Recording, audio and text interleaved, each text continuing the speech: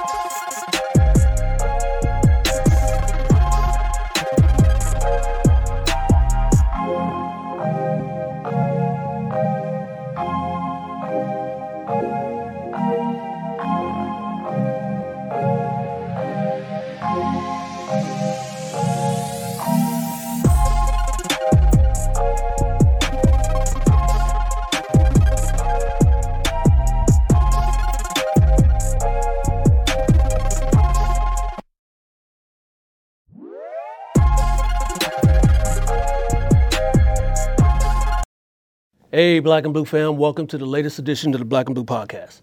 My name is Dale, and I'm the host, like it says right there on the screen there. Hey, thank you for joining me for this show, because this is a very special edition of the Black and Blue podcast. This is the street life version of the show, if I can get that up. This is the street life version of the Black and Blue podcast, where I bring the Black and Blue podcast out of the studio and into the streets. Today, I am at the police facility of one of the most storied and beautiful institutions of higher learning in our country.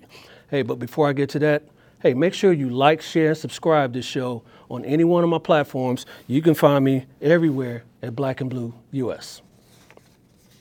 All right, so like I said, I'm at one of our country's most storied universities. I'm talking about the University of California at Los Angeles. You know it better as UCLA.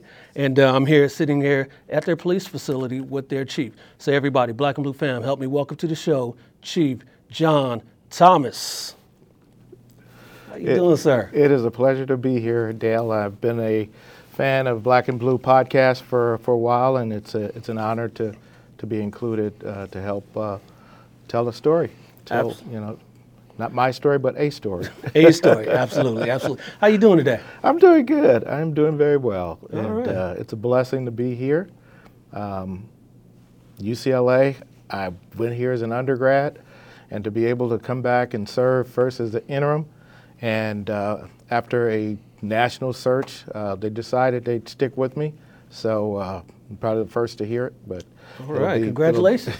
It'll be public knowledge soon, but I'm grateful to be here, grateful to serve, and this is entering my 40th year of service, and the moment it stops being fun, the moment I feel like I can't contribute, the moment I feel like it's time to move on, I'll do exactly that. But right now, I'm here as the chief of UCLA Police Department. All right, Pleased to be absolutely. here. Love it, love it. Fun fact, I started my law enforcement career right here at UCLA. Oh, did you? Yeah. Outstanding. Way back in 2000. Well, actually, it was my second agency. I started at the Border Patrol in the 90s, and then I came here for only a year. And so that was way back in 2000, 24 years ago. Well, welcome. I always tell people that served here, this is home. If you put some time in here and contributed to our legacy and the foundation, this is your home too. So welcome. Yeah, Welcome back. brings back some memories. Things look a little different, but yeah. this is a great campus, and we'll talk about all that here. So you've been here since how long now? I've been here exactly a year, December 27th. So I'm a year and some months. Okay, So, all right. And it looks like I'll be here for Yes, more years. Yes, indeed. And where'd you come from before that? Gosh, I started my career at LAPD. I started my career in 1984, Los Angeles Police Department. I left there in 2006, retired at the level of lieutenant, and was about to make captain. I made a decision that I wanted to seek some difficult and more challenging type of police work, and I certainly found it in campus policing. After LAPD, my first campus policing position, I was the deputy chief of police at the University of District of Columbia, where I got a chance to work with one of probably the premier mentor for so many black campus chiefs, Robbie Robinson, who passed away a few years ago. But if you ask many of the black campus chiefs, at some point or another, Robbie mentored us. He was kind of the godfather of campus policing for so many of us, and that's where I started off. Someone told me, when I decided to go into campus policing, if you ever get a chance to work for Robbie Robinson, take the chance. And he had a position opened at the University District of Columbia where he was the chief, and he brought me in as deputy chief, and I spent a year there, and it was an amazing year. And then after that, my mom became sick, and I had to come back to California. USC had a captain's position opened up. I applied for that, got that, promoted to assistant chief, and then chief of police, chief of the Department of Public Safety. USC is private, so they don't have a police department. It's a public safety department. And spent 16 years there. In the last 9, I was the chief of the Department of Public Safety at USC. I tried to retire. I retired and probably spent a year doing consulting, and actually USC kept me on as a special advisor to the Senior Vice President of Administration. And then I get contacted by UCLA to see if I would be interested in being the interim chief for a year, because their chief just retired, Tony Lee. Went through that process and spent a year as an interim. Didn't expect to fall in love with it. Didn't feel like that there was any more challenges in front of me to seek and get here, and all of that. I loved it, and some very good, unique challenges. So as I enter my 40th year, LAPD, University of District of Columbia, USC, and now here. All right. Talk about some of the differences between LAPD and campus police. Yeah, I'll say not just LAPD, but I would say the difference between municipal and campus policing in general. And having been a part of both, major city department like LAPD, which I did it all. I did, the undercover narcotic stuff. I did gangs. I did all the assignments that I wanted to do. I got to be the adjutant to 2 chiefs of police, Bernard Parks and Bill Bratton. So I knew LAPD intimately well. And one of the things I didn't do when I did retire, I stayed on with LAPD as a reserve. So there was really no disconnection between my LAPD career, other than the fact that I was working for free at that point as a reserve. And, right. People will question my sanity yes, for that, exactly. But at the same free, time, free. So, so I knew LAPD intimately well.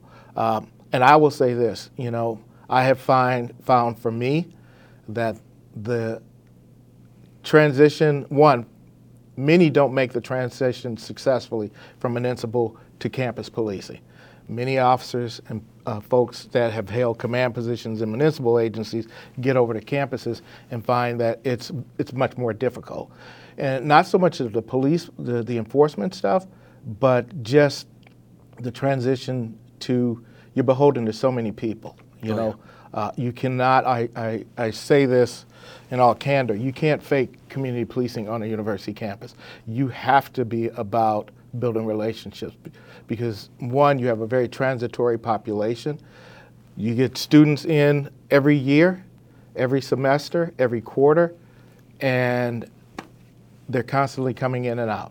There's a big transition at the beginning of the year, they come in, and at the end of the year, there's commencement. So you're constantly building relationships, because that's your primary stakeholder group. So in that piece alone, that's very unique and very different from municipal.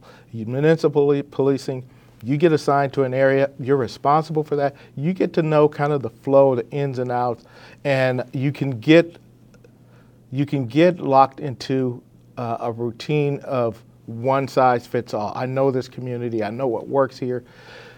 University, particularly a big Division I university like USC and UCLA, it's a global institution. You have students from all over the world. You have students from across the country. Even the students that look like you, their backgrounds may not be like yours. I grew up in South LA, and I had the assumption early on, yeah, surely they understand, that. And I came to realize they didn't. So you're constantly not only educating, but you're learning. At the same time, you still got to be about ensuring the safety of that environment. And one thing that's another unique challenge to this demographic and this stakeholder group, they're between the ages of 18 and roughly 22, 23. That age group, they don't think bad things can happen to them, as being a father. I got two in college, I know. They don't. They don't want to lock doors. They don't want to secure their property. They look around and they see that everybody has pretty much what they have. Everybody has an iPhone. Until you explain to them, not everybody has an iPhone, and that there's people that will come specifically into this environment to become predators and take those things because it's an easy environment to prey on. So there's a lot of different dynamics that make campus policing a lot more challenging. And I think the biggest nuance is you've got to evolve. You've got to evolve with what's relevant today may not be relevant tomorrow. What is a hot topic in a municipality, for instance, what's happening in the Middle East? It may not be a big deal in your particular city or where you live and where you work as an officer, but it is on these major university campuses. The protests and building those relationships and ensuring the safety and wellness of everyone. So for those reasons alone, I look at, and I often tell my municipal counterparts, when they look at and hear some of the things that we have to deal with, they understand. But I do, me personally, think it's far more challenging in this environment, having been at LAPD. And also being in contact still with command officers and the past few chiefs. Yeah. I had a real interesting experience here too. Those fond memories.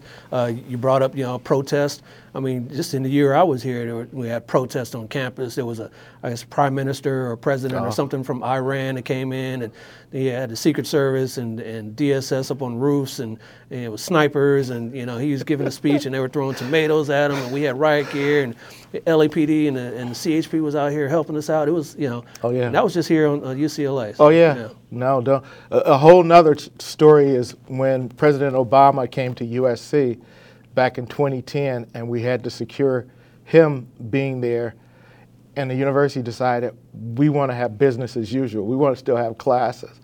And you can only imagine how that sit with the Secret Service and everybody else, but at the same time, we pulled it off. But those are things that are uniquely, you understand it because you've experienced it, but there's a lot of moving parts, and there's a lot of pieces to it that you may be able to get away with shutting down certain things in a city because the president's there. And yes, you're going to do that if they tell you that, but there's always some nuances that are different on a college campus than they are in a city. Yeah. And this campus is large, just like a city within itself, right? This and USC, right? Oh yeah. Well, and not only that, just like USC, they're expanding. I've been here a year, and UCLA has, expanded and bought some significant properties. Palos Verdes, there's a campus now in Palos Verdes. They just bought, acquired the Westside Pavilion. And the other piece is downtown. They just purchased a facility. So the dynamics of everything being in one place is actually becoming antiquated because there's so many different pieces to a university. There's a research piece, and then there's also now a greater demand for universities to diversify and have online classes and be remote and have places and have facilities in places that they traditionally didn't. USC has a facility in Washington, D.C. now. So universities are no longer stagnant, and as a chief, you're still responsible for ensuring security and safety at all of those places. Yeah. So. Yeah, I went to the University of Redlands for my master's, and we were back east a couple summers ago, and I saw a University of Redlands campus out there. I was like, Yeah. Yeah. Oh yeah. Well, there's an Arizona State campus here in Los Angeles. Yeah. Downtown. So, those common walls that used to exist, and you say, well, I know where UCLA is, and I know where USC is. Well, you better pull out a map, and you better it better be Right. if you're talking about where they have facilities. It's all over the place. Yes. So what's you guys' responsibility for those, at least here in this metropolitan area? Well, first and foremost, it's not practical for us to have officers in all those places, but we do have to have liaison, and we do have to ensure that whatever the contracted security is that is in place here, that we have a direct communication with, and that they're well versed on what are the requirements that we have as far as reporting crimes and the annual security report and things like that. The other thing is, a chief, you're responsible for students studying abroad, and people don't realize that.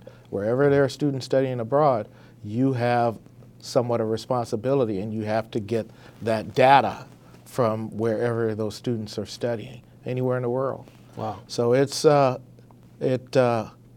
changing, and I came into the profession in 2006, campus policing, and just a reporting responsibility and the classifications and Title IX, all those things that are now in place that weren't as prevalent then. They currently are. Yeah. Talk about the job of a UC police officer. It is a fully sworn. Yeah, we're fully sworn police department. California Post trained and everything that a municipal officer, but our focus is primarily the UCLA, and not just the campus. It's pretty much the majority of where a lot of our officers patrol is around outlying residence halls that are out, a mile and a half, 2 miles away. So our responsibility is not only to safeguard the main campus, but also those other places where students live in the close proximity to the university. And of course, obviously, preparing for, whatever the incidents are involving safety and security, not just from an enforcement standpoint, but from planning large-scale events, demonstrations, controversial, quote-unquote, controversial speakers that come to campus. Mm-hmm. You name it. So our job is pretty much, for the most part, whatever a municipality does for their city and within their jurisdiction, same thing for us. Yeah. And being a full-fledged police department, we have investigations. We file our own reports, all of those things. So pretty much the same, I think, just because we're attached to, but really, when you think of the University of California, we're more in alignment to the state when it comes to, as opposed to a campus that's not a part of a statewide system. Exactly. So. Yeah, I remember when I worked here, you bring up the state part. We are in the city of LA right now, and things may have changed since, just 24 years ago, but, they would say, yeah, you can go out in LA and do whatever you want to do as a police officer, but your responsibility is here on campus. Here on campus. Yeah, make sure things, when something jumps off here on campus, you're here. Yeah, you have to be here as your first priority. Yep. And that gets a little blurred. I saw it probably more so at USC. USC, even though USC is not a police department, patrolling around the neighborhood around USC. So their jurisdiction, based upon the memorandum of understanding with LAPD, allowed for them to patrol in and around the university. And that's good, and that can be some negatives to that. The good is that they become very familiar, and students that live in the community, there's a sense of safety and security based upon, the relationship that they have with those officers and the university. But where it gets a little confusing is the community also benefits, and they tend to call. They tend to call USC Department of Public Safety because they felt like, one, they're not as busy as LAPD Southwest. They will get there quicker. And two, over time, those relationships build with the community as well. In LAPD, it works because LAPD, there's a relationship there, and it actually is a force multiplier for them. Yeah, So. yeah, yep. So, you started your career with LAPD, and then a couple of the jurisdictions you worked in, like I said, LA, UCLA is in LA, so is USC. What was that kind of relationship with you and them? It's interesting because because I went here as an undergrad, I always had good communications with all of the chiefs. From 2006, all the chiefs that were here at UCLA, they knew me. We talked regularly. One of the things I put in place when I became chief at USC was for the USC-UCLA football game, where we would partner up, and I would send officers to the games. I would send officers to the Rose Bowl when the game was there, and vice versa. They would send officers because, again, the one other dynamic when it comes to campus versus municipal policing, when it comes to students would much rather deal with municipal police than the campus police. Yep.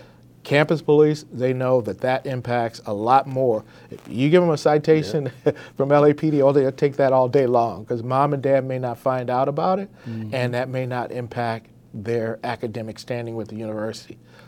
When it's a campus police officer, all of that is true, but also there's another pipeline where it goes to student judicial, and that they can be held more accountable that way as well. Yeah. So it's always been a good, positive relationship. Before I started here, I knew some of the officers here. I knew some of the command staff folks here. I knew the chief. So it was, when it comes to safety, the rivalry piece is important, but all that stuff goes out the window. When they had their incident here some years ago, I remember calling the chief and saying, "Hey, do you need anything?" When we had our incidents over at USC, "Hey, JT, is there anything you need over there at USC?" That doesn't mean that we didn't respect the rivalry, because if anybody will tell you at USC, I've always been a Bruin. Even though I worked at USC, they will tell you JT is a Bruin. I've never. Yeah, I'm surprised they let you in the door over there. I caught a lot of flack, at times, good natured, obviously, but they knew. So when I got over here, nobody was really surprised at USC. Yeah. They really were. You're home. I was home. Yeah. You're home. Yeah. So going back when you started your career, what was you said you grew up in South LA? South LA. What kind of drove you towards law enforcement to begin with? Yeah, it's an interesting path, because I tell people, I've told this story so many times. I never had a great relationship with the police until I became one. Seriously, growing up in South LA, it was just common, and you just accepted certain things. You accepted the fact that, at any time you could get stopped, and you would be talked to in a way I'll just call it what it's disrespectful. You could get stopped without provocation, and it happened to me. I never had any involvement in crime or anything like that, but I was guilty by association because of the neighborhoods that I grew up in. Yep. Well, how do you know this person? And that was a strong hindrance that delayed my processing at LAPD, because a background investigator continually asked me questions. Well, how do you know this person? You're an associate. And I'm not. No, I'm not. He lived down the street. How am I not gonna know him? Yep. So it was those kinds of things that almost prevented me from coming onto LAPD. But the reality is, as I said, I didn't have a single encounter with a police officer between growing up in South LA and even when I was a student here at UCLA, as I was commuting, because I only lived on campus 1 year, but I commuted back to South LA.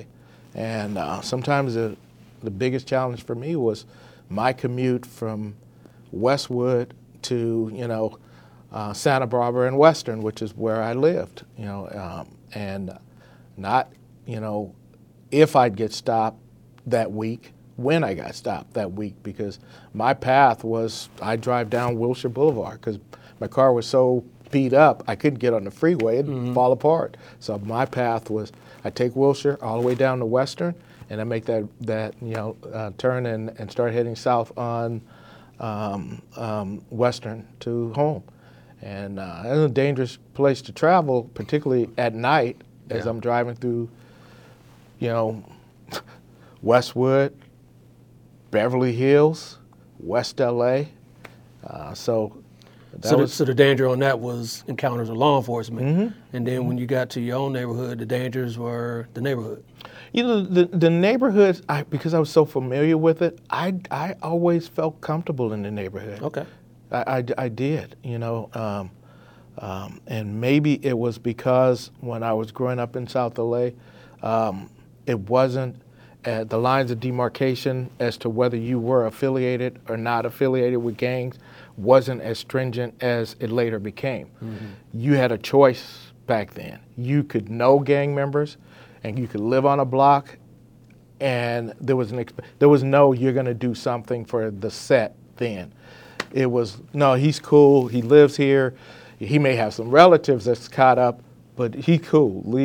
That was kind of the way it was, So I never feared, I don't care how hardcore the criminals or gang members or people in the neighborhoods, because oftentimes I knew them. Some of them were related to me. So I never really, and even as my career at LAPD, most of my career was spent in South LA, so that was always where I felt comfortable, so I didn't fear the community as much as I feared, what would my next encounter with LAPD or the Sheriff's Department or Beverly Hills PD or one of those agencies was going to look like, and whether or not, because I had a tendency to sometimes, until I wised up, I'd ask questions. Well, why did you stop me? And sometimes that simple question alone was enough to get me handcuffed or sit in the back seat of the car. All those kinds of things. So, how do you think that experience played into your policing style? Very little tolerance. Once I became a supervisor and rose through the ranks, that I had zero patience or tolerated violating people's civil rights. It just was not. And one of the things I think, if you ask any officers that have ever worked for me, if you ever want to get on his bad side, do something like that. And here's the thing, I get some of where that comes from, but I think as a leader in a police organization, you have an obligation to weed that stuff out. And when I say weed that stuff out, over time, you have to be very mindful of the fact that officers get cynical. Black officers get cynical. All officers do. But your job as a police leader is to be mindful and look for those things. We both know when you sit down with young people or people that are coming into the profession, they're bright-eyed and bushy-tailed. They can tell you all about the community, what they want to do, and how they want to save the world, and how they believe in diversity and all those things. You talk to that same person, that officer, 2 to 3 years later, and I was no exception. You start thinking, well, I've been lied to. Everybody is innocent. Nobody has done what they have been alleged to do, or you caught them doing, or it was reported to you that they did. None of that. So over time, you become very cynical, and I think that mindful leaders in police organization have an obligation to not only acknowledge that, but also have training and put measures in place to do that. And I think the best way to do that is you have to open up your department to outside perspectives. And you also have to be willing to look and hire people from various backgrounds and for places like South LA. Yeah. You know. How do you combat that cynicism that you get over time that we all experience? Because like you just said, we've been lied to, and you see, I mean, in law enforcement, we really encounter the worst of the worst most of the time. People at their worst day, people acting their worst, and that's what we see day in and day out. How do you kind of combat that within your ranks? I think the education has to be ongoing, and the education has to continually be along the lines of non-traditional, I don't even call it training, but education, because I think there's some pieces that need to be explained to officers to help them understand why is it that, black people, by and large, in black communities, marginalized communities, react to the police the way they do. Why do Latino or Latinx people react the certain way to the police the way they do? And I think we don't teach enough about the history of how did we get to that? How did the black community get to where, by and large, very suspicious and non-trusting of police? That didn't happen overnight. Yep. I experienced it. I believe that too. But I think we don't do enough in educating officers as to why. Here's the history why.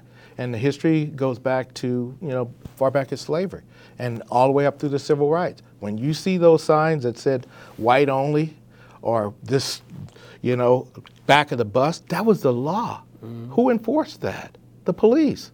So our parents knew this coming from the South, that yes, regardless of how unfair you may think or how unequal or how biased a law was, that was what was in place. And it has been ingrained. And I don't think we teach our officers enough about this is why, And once you understand this is why a community responds to you that way, you are better equipped to understand and emphasize with it. Because if you don't put anything in place, it becomes, well, they don't want me in this community anyway. I don't want to be here anyway. Yeah. This is just a job to me. They're the ones that have to live here. And all these things that I heard when I was unfortunately, but I heard from partners when I was, working during the '92 civil unrest. Those were the things that I, as someone who grew up in South LA, I listened to and heard my partners say things like, well, they're the ones that have to live here. Let them tear down their place. Yeah. But I think we don't do enough to teach young officers about the history of the communities that we put them in, but we also don't tell them about the trauma that those communities, the unaddressed issues and trauma that impact that community, the underperforming schools, the lack of facilities for them to even purchase healthy foods. These are the things that cause a community and the people in that community to not only respond the way they do to the police, respond the way they do to each other. And I don't think we teach them enough. Is that our responsibility? Probably not. But who does it benefit? It benefits those young officers that are going out there, and we're asking them to do a very difficult job, and they're wondering, man, I came here, I'm not racist. I'm not biased. I don't have anything against, you name what the people are. Mm-hmm. But over time, unchecked, where else are they going to go with that? And oftentimes we have a whole generation. My generation did a very poor job of enlightening and educating. But I think it was a product of we didn't get it.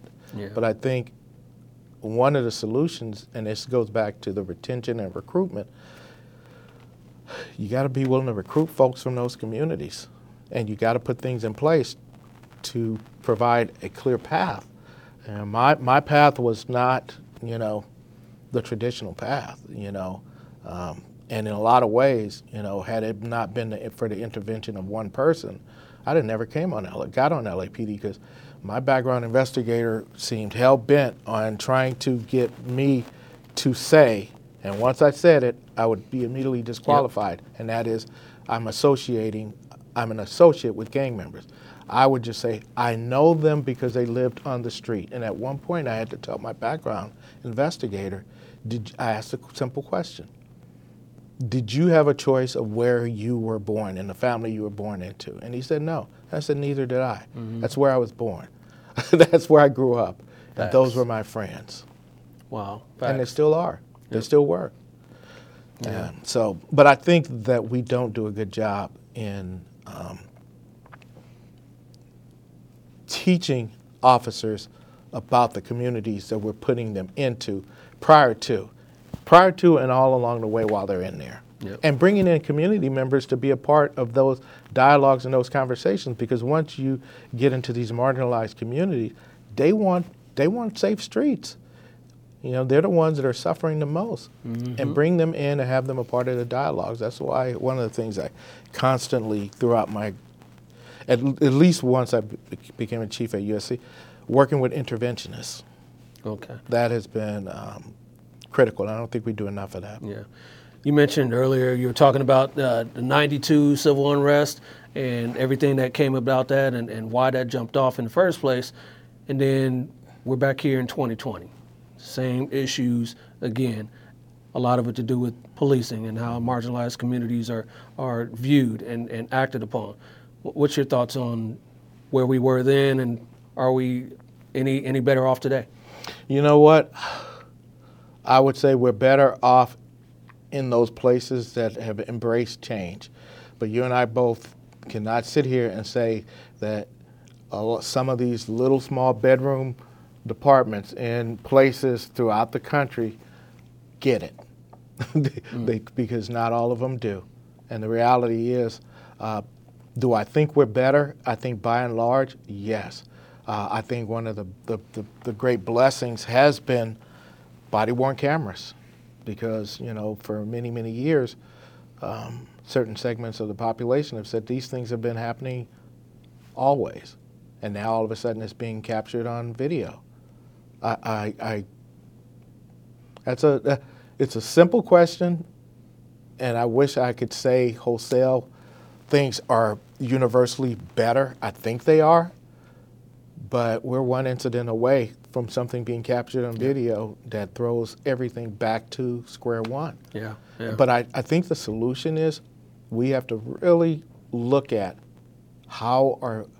and I catch some flack when I say that the standards should be somewhat nationalized. You should not be able to expect that your officers, certain things that they're not going to be familiar with at all. One of the first things I did at USC was right after George Floyd, and I do that whenever there's a controversial situation or something like that impacting all of law enforcement. I think there's lessons there, and I have the officers look at that and discuss what is expected of you. Would you have the intestinal fortitude of saying, man, get off of him? You know, that's enough. And if he didn't, push him off. I mean, that takes a lot of guts. And you and I both know you're probably not going to be much welcomed when you go back to the station. The sad reality is, because another spin is going to be put on what really happened. But you have to be able to do that. Yeah, I mean, easier said than done for people, you know, of our stature and our tenure to be able to tell somebody else. But that one of those officers at the scene was a rookie.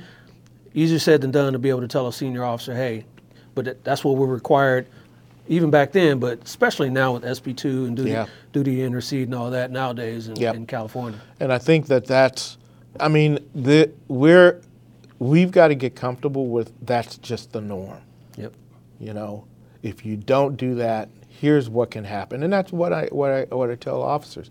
Do you want to be, whether you're rookie or not, being now you're the poster boy or woman for bad policing or the need for reform, or once again the entire profession being labeled as institutionally racist institutions? And by and large, that's not the case. Definitely not. Yeah.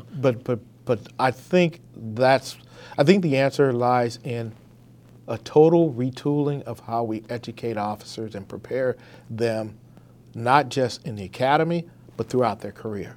We don't focus on those things. We don't even focus enough on wellness, because one of the primary issues is someone saw that officer throughout his career. He didn't just get like that. He got comfortable with engaging in that level of misconduct. And people saw it, but at a certain point, there's a tendency to label the other parts of what he may have been doing good. Oh, he's a good cop. He's bringing in felonies. He's getting guns off the street. He's doing this, and this.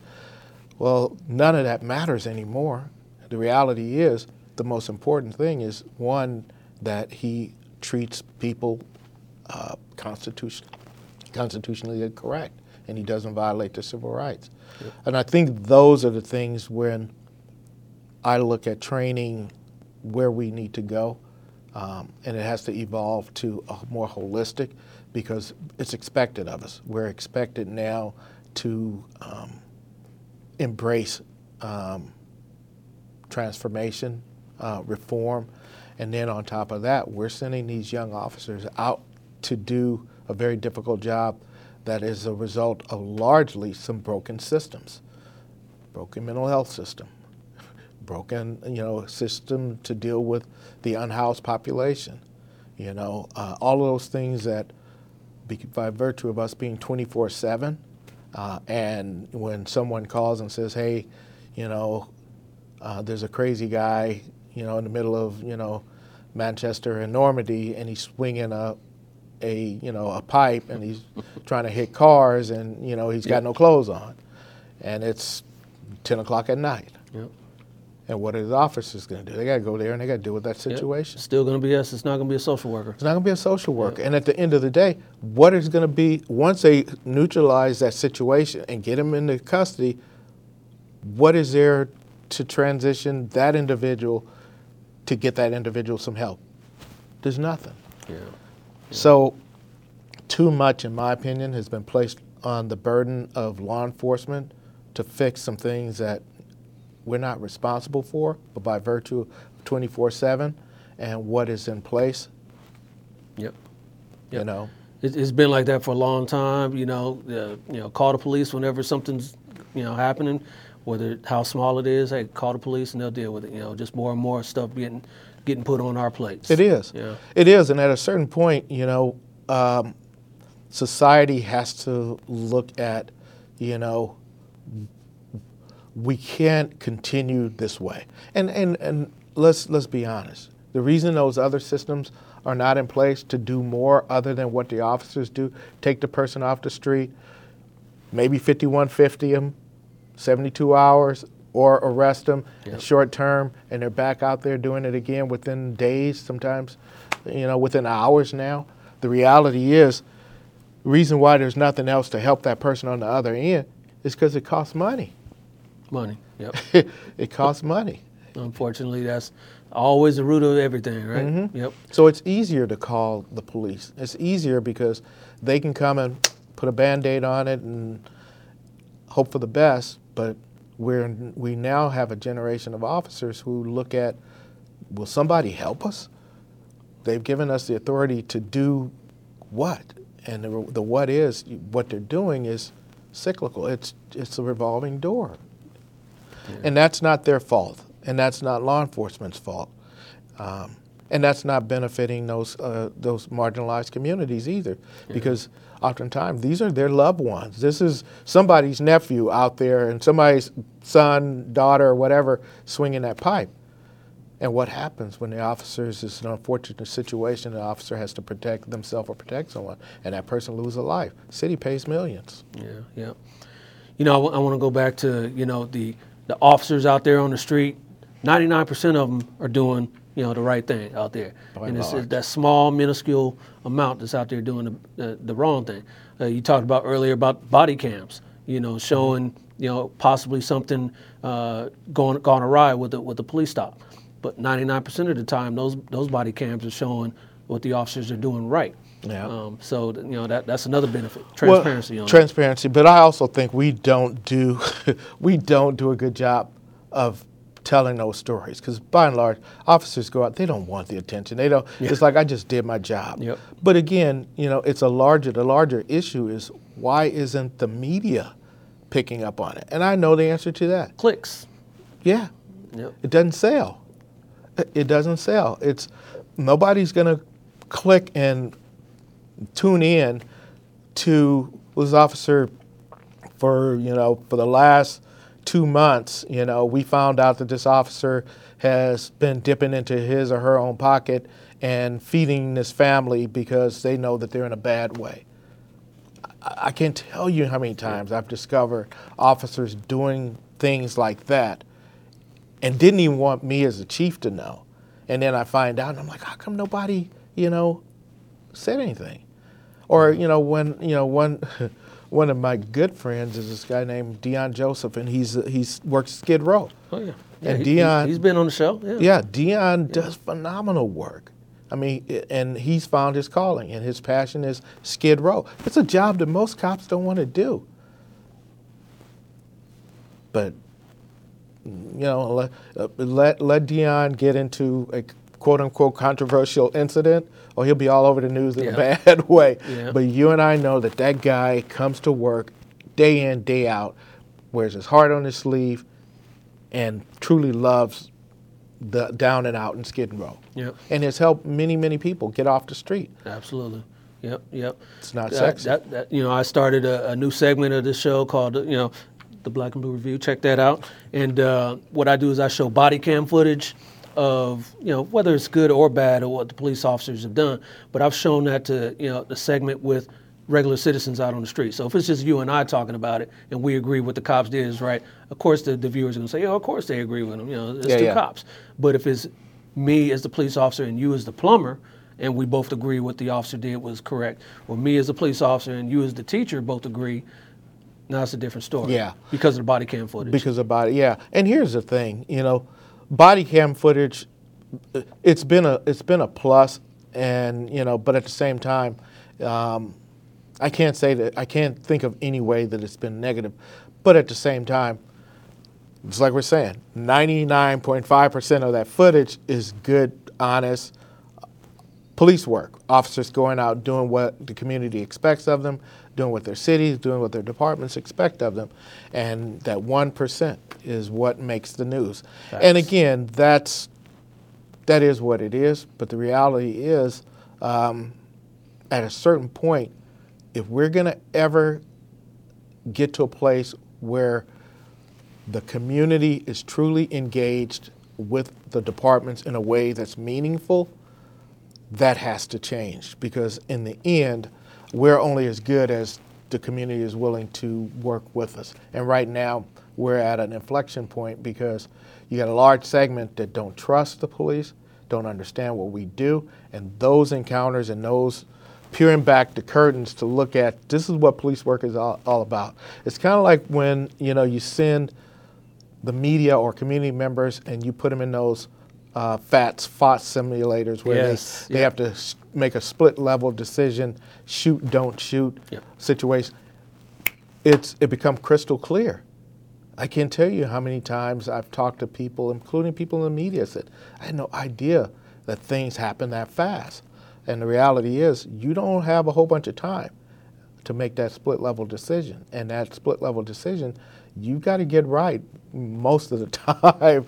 And but those are the things that I think we need to demystify, and we need to bring more of the public into our realm and to our world to understand what we have to contend with, And how do we do that if the media doesn't want to do it? If the media doesn't want to do it. But I think part of it is, if the media doesn't want to do it, legislators need to at least do it. But again, there's so many false narratives about what the truth is and what police do and what police don't do and what police are responsible for as far as social ills and all of that stuff that we're not. The reality is, they've got to do a better job too, elected officials in supporting, because one of the things that, I think when I'm dealing with young people, and they have their perceptions of the police, and a lot of their perceptions was based upon not even having encounters with the police. At least I had encounters with them. I had a reason to not like the police, and most of my friends had a very valid reason to not. But many of them, they've never had a contact with the police, but they have taken pretty extreme positions when it comes to the need for law enforcement, not the validity of what they do, whether it's good, bad, or indifferent. Many just think we don't even need cops. And the reality is, if you live in one of those communities like South LA and East LA, yeah, you do need the police. And those community members will tell you, we want our officers, and we want our officers, we want to know them. They're not asking for much. Yep, yep. Do you find the population here, because UCLA is cream of the crop of the UC schools, this in Berkeley, right? Mm-hmm. And USC is another premier institution. The clientele here, the student body here is maybe a little different than, say, Cal State LA or Cal State Fullerton, and maybe those attitudes towards police are a little different? I think you got to look at it from a generational standpoint. Okay. Gen Z, Gen X. I think they all look at it from the same lens, and because again, I think social media has played a huge impact on all of those perceptions. And I think George Floyd and COVID, all those factors have played into kind of a universal perception of the police and the devaluing of what we do and who we are. I think it has been more universal than that. So I think that if you were to even, talk to students at Cal State LA or Northridge, you would probably hear the same things you hear at a USC and a UCLA. I think, I'm pretty sure you would. Okay. Because I think, that's the downside of social media is so many have subscribed to some things that are, as I've been in this profession now, almost going on 20 years, campus, is some things that I see that are a little bit more disturbing than when I was a student. Right. There was no cancel culture when I was a student. When I was a student and my friends that were from various backgrounds that were different from mine, mind you, when I grew up in South LA, I never sat in a class from kindergarten to graduating at Crenshaw High School. I never sat in a class with a person that wasn't either largely, probably vast majority black and maybe a few, Latino people. That was my reality. Then I get here and it's a melting pot. And my friends and the people that I associated with were from various backgrounds. My roommate, was Chinese. So the reality is, when we had these conversations and they were addressing stereotypes and I was talking to them and I'm pushing past stereotypes that I had about their cultures, nobody got offended. Today there's a cancel culture that if you didn't know, you should have known. Yeah. You're done. I think, college is supposed to be that place where you learn these certain things. If you grew up in only, a black or brown neighborhood, mm-hmm. and you come here to a place like UCLA and you get to interact with different people. And that's what it did races, for me. Different cultures, different all that. Yeah. That's what it did for me. But now I think, and largely because of social media, people get canceled out all the time. If there's a level of, and I don't think many of them will even admit it, there's a level of intolerance that at least I didn't have to experience as a college student. There was nothing, when they asked me things about South LA, like was I in a gang? Yeah, I could have gotten offended, but I also said some things that probably was pretty offensive and biased when I asked them.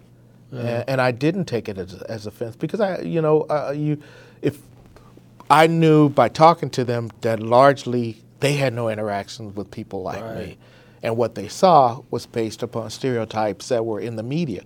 And then once they got to know me, and even when I was on LAPD, and people, that were from places different from South LA on the department, and I explained my situation and, my contacts with the police and they'd be like, JT, how could anybody not like you? You're a good guy. I'm like, yeah, but look, They didn't see that. They didn't take the time to get to know you. So at the end of the day, and one of the things it was always amazing to me on LAPD, I did a lot of writing and research on the history of black officers on LAPD.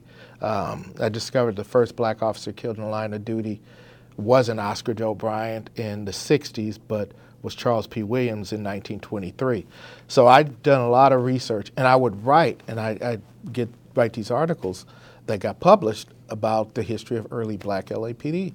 And the reality is, in my mind, I thought I was writing it for black officers because I felt they would be most beneficial and embrace it. Wasn't the case. The white officers loved it. To this day, I get, hey, JT, when are you going to write another article about blacks on LAPD? From white officers.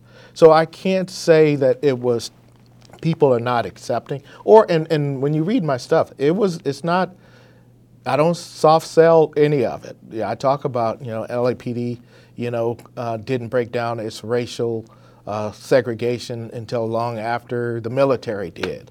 That black officers, the reason Newton Division became where all the black officers worked was because the white officers didn't want to work in the black community. I didn't soft sell any of the stuff that I wrote about, but it was embraced by white officers. And I would tell you, there's times where some black officers challenged the validity of, I had a black officer say, your research can't be true because LAPD didn't have any black officers in the 20s. And I'm like, well, LAPD hired a black officer in 1889.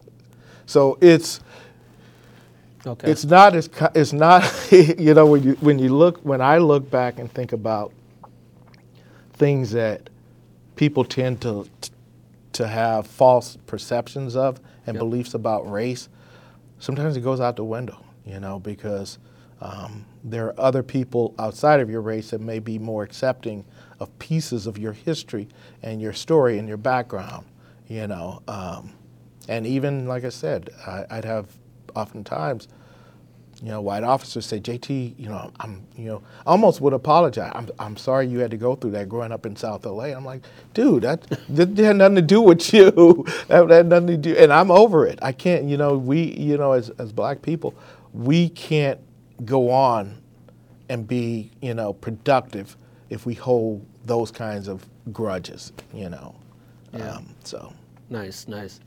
So, Chief, what's your most rewarding part of your job as chief here at UCLA? The potential impact that I can have on the next generation of officers. When I meet and I talk to young officers that are just starting their career, I get excited because I get to ask them, of all the things that you could do, why did you choose police work? And why did you choose here? And one of the things I'm finding out, and I do that with every single person that come into this organization. I did it every single person that came into organization at USC, because I want to see what's motivating. So I'm encouraged, and I think that's what excites me about continuing even in my 40th year, is the impact that I can possibly have. And I actually can tell my story, and there was a time where when I told my story, it didn't resonate. When I tell growing up in South LA and coming here to UCLA and, the transformation that being in a diverse environment, being, single mother, 6 kids, raised on welfare, and, coming here and didn't even have luggage, and my stuff I waited till other kids moved into the dorms because my stuff was in hefty bags, because, but it's stuff like that. And then to now sit here and be the chief of police here at UCLA, I mean, life is strange. And even USC, I grew up around USC and coming up on that campus, so I think what encourages me more than anything is being in a position to have an impact on where the profession goes. Yes. And one of the things I think, and what attracts me to being in a university environment, is the reality is you're around some of the best and brightest minds. And I always tell people, law enforcement is not going to solve the issues that we're confronted with by themselves.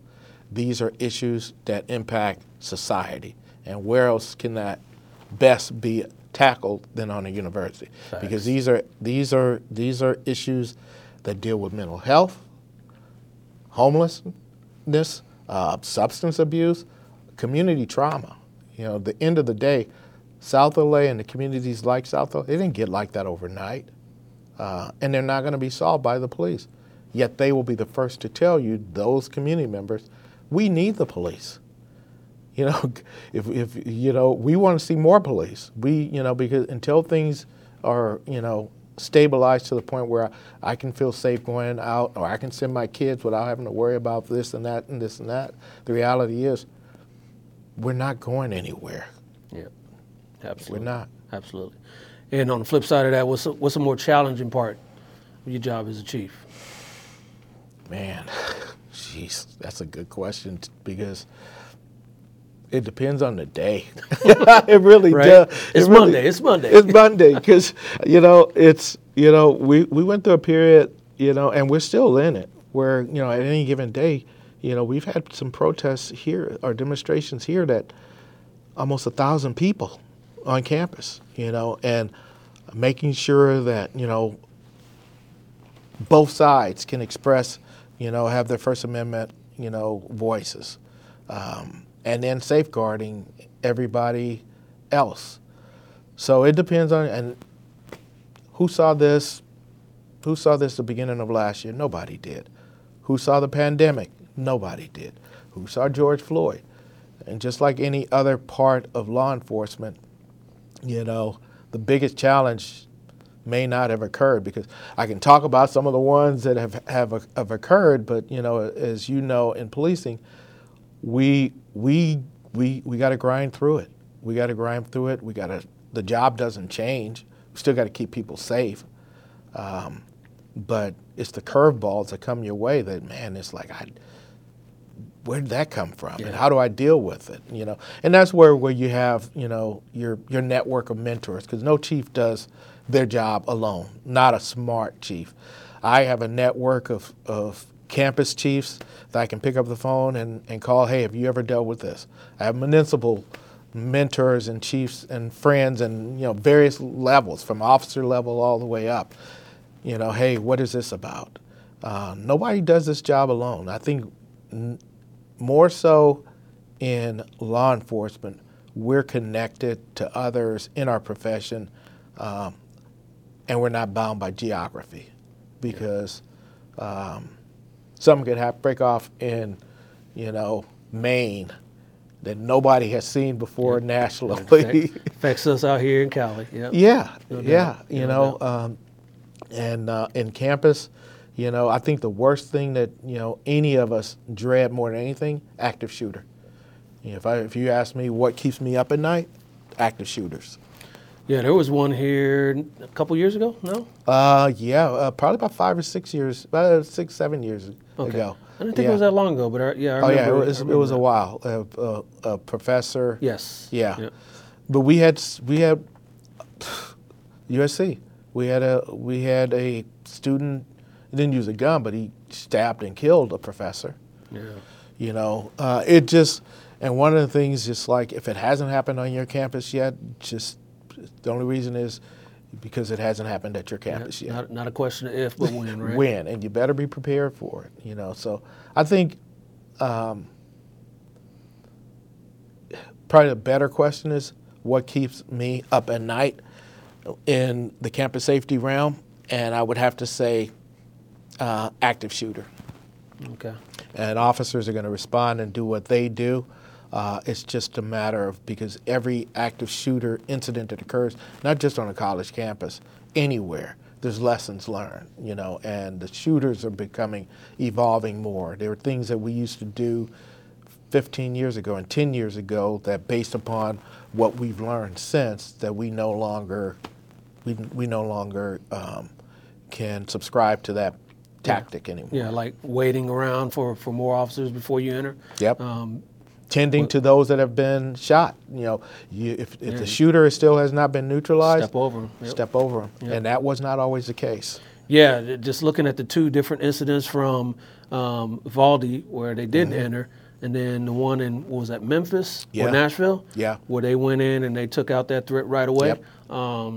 You can see the two differences there. No, and those are the things that, you train, and you hammer home, you dissect other incidents that, you're constantly having to deal with those. Yeah, You know, yeah. and the thing about being in campus as long as I had, there's not a whole bunch, knock on wood, that have not seen. I think the worst is, and I think any chief will tell you, is losing an officer in the line of duty. And shortly after becoming chief at USC, Keith Lawrence, and in a national way, Dorner's first victims Yes. were Monica and Keith. And Keith was an officer in my department. Yeah, and he came through my city and went up to Big Bear, and a bunch of people in my department were up in there. My who's now deputy chief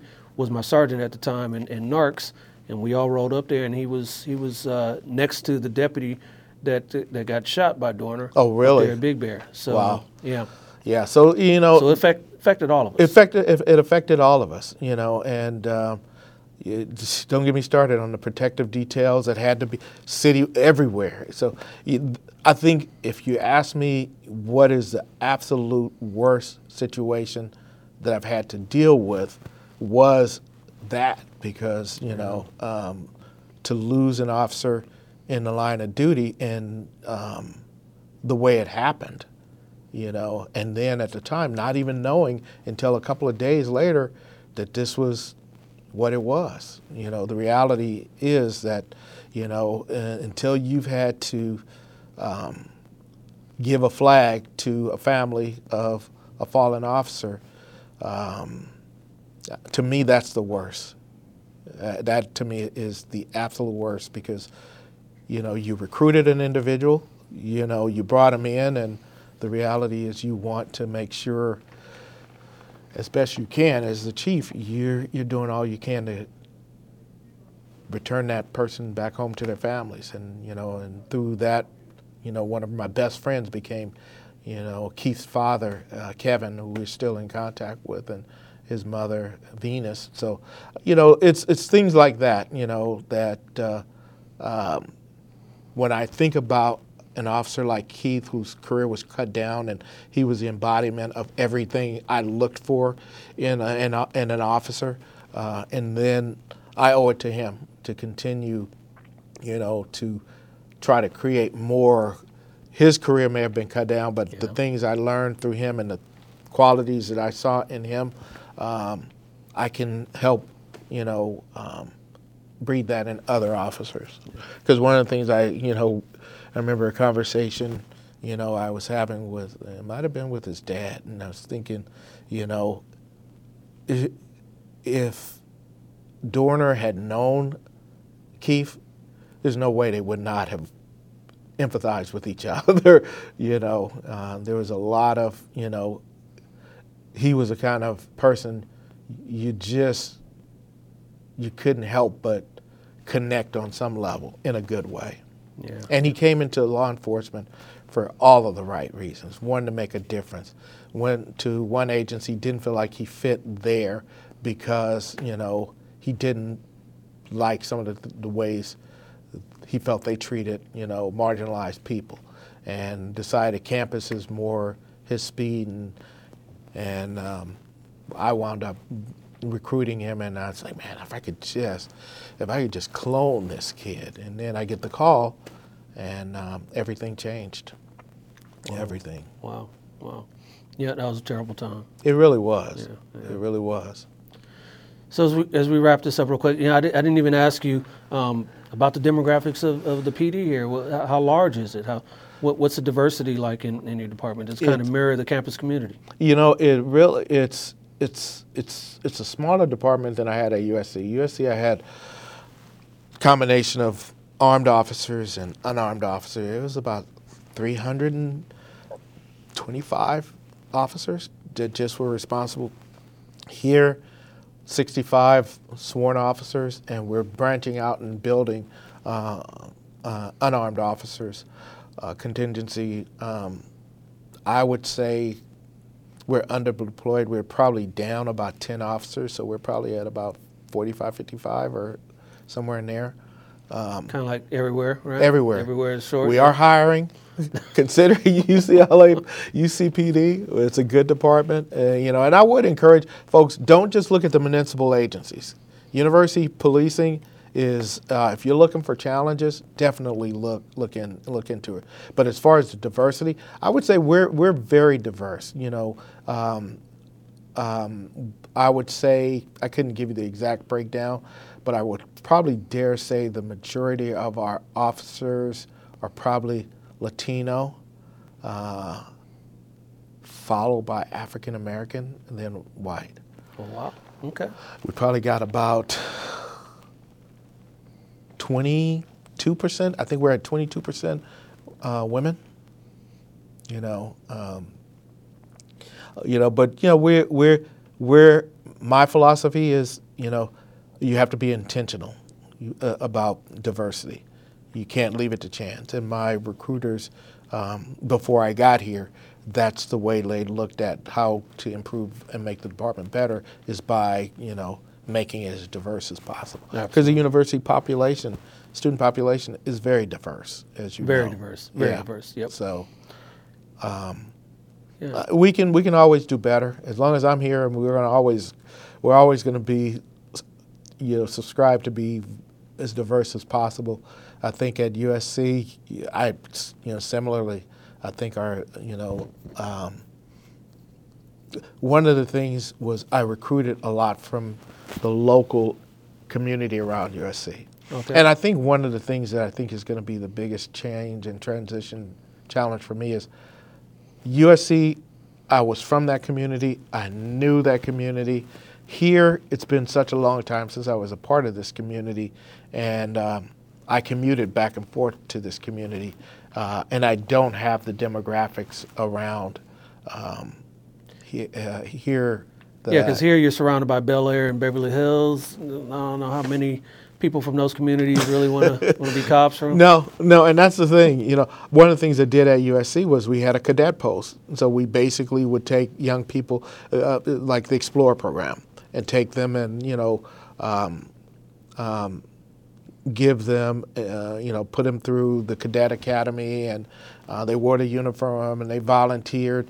But the other thing we did was, I made it the priority being college education. That my goal was not to transform them into police officers. My goal was to put them on the path to be first generation college students. And over the my time as chief, every single one of those kids that graduated from high school went on to colleges. And one of the great things about it, when I got here, 2 of my cadets from USC, one graduated last year, and the other one, he's in his senior year, but they credit that program for them even coming to UCLA. So, that's awesome. Those type of opportunities, I hope I find a way to do that. Even if I got to bring kids from East LA and South LA over here, but the reality is, there's, I got to find a way to address the youth issues in our community through UCLA. That's awesome. Yeah. And lastly, before I get you out of here, Chief, what about some words of advice or wisdom for aspiring or police officers just now getting into the profession? I would say, one, it is a great career. I would not have been in it for the last 40 years if I didn't. Be true to yourself, where you came from, and be mindful of the fact that don't let this job change you. Be a change agent within your department to the degree that you can, and position yourself to make a difference in those departments. That may be working an assignment where you have more interaction with the community. That may be working an assignment where you can have an impact on recruitment. Or it may just be, working in patrol. However, building relationships with the community that benefit your department. Wherever you're at, have an impact and be mindful of where this profession needs to go and that that it's up to the individual officers to help us get there, because we're at an inflection point. It's not going to stay the way it's been for the last, how many years it's been. We're being asked by the community and demanded. Either we can be a part of that transition and help educate and guide the community as to what is in everyone's mutual best interest, or we can just let things continue to go the way they are, where we're continuing to hear things like defund, abolish, which we know are not in anybody's best interest. Yeah, absolutely. Absolutely. Yeah, be an active participant in your career, and like me, I never envisioned being a chief. I really did. If we had more time, I could tell you how I tried to talk my way out of being the chief at USC, but they saw something in me that I didn't see in myself. And even here, I was intending to come and do the interim chief for a year and go back into retirement, and then I realized, this has reignited my passion for, the career, the profession, and it has allowed me the opportunity to speak to another generation of officers in a way that I think is important. Yep. I think you said it best right there, passion for the career. It is. It really is, because if you don't enjoy this, and I've enjoyed it, it's been a great career for me. Why do it? And I always will check with my officers that are in training and young in their career, and I'll ask them, are you still having fun? Because this is a fun job. There's no other job, I think, that will give you the opportunity every single day you put that uniform on to make a difference, to help somebody, and leave a positive impression with one person. I wished growing up in South LA that an officer, somebody would have said, you know what, kid, I value the fact that you're trying to get an education, or, hey, when I see you, or just explain to me why I was stopped in a respectful manner, It would have made a world of difference. And that's why I tell officers, when you see young people, acknowledge them, talk to them, because oftentimes you may be the only person they ever talk to. And a real quick story, I was at a community conference. It was a grassroots conference, and it's put on at USC, but it's truly grassroots. I mean, you're talking about people that just got out of incarceration a couple of that week, and they're there at the conference. It's really grassroots. And I was sitting at a table talking to some young people, and one young Hispanic guy just got out of incarceration, and we were talking, and I wasn't in uniform, and he didn't know I was a cop, and then he later went up to somebody and they told him, that was the chief of USC you were talking to. He's like, really? And the guy later came up to me. He says, man, I've never had a conversation with a police officer like that. And it made a difference. And I was just talking to him, sharing my experiences, and not from an authoritarian position, but yeah, I can relate to that. Yeah, I can relate to that. Yep. Yeah, I know people. I've had relatives that are incarcerated and things like that. So we connected in a human level where there wasn't the chief and I'm a guy just got out of incarceration. And I never forget, he came up to me and he was just flabbergasted and surprised. And I said, I put my pants on one leg at a time like you. Yeah, I said, it was the grace of God that I made it out. I said, the reality is you continue to do the things that you're doing. there's no end to what you can do. And I think those kinds of conversations and those kinds of interactions can only happen if we initiate them. I mean, when we're like this, when you're in the uniform, yes, there's some barriers, but at the same time, eventually people have to get to the point where they look at even this and say, yeah, I know him. He's a Dodger fan, or he's this and he's that. Yeah. And, so. Or a Niner fan. Or Niner fan. All right, Chief. Hey, I appreciate you. Oh, no worries. Great conversation. Great conversation. Thank you for UCLA having me. Police Chief John Thomas, everybody. Thank you. Thank you Thanks, again Chief. for having me. got it. And keep up the good work with the podcast. I will. Thanks, Chief.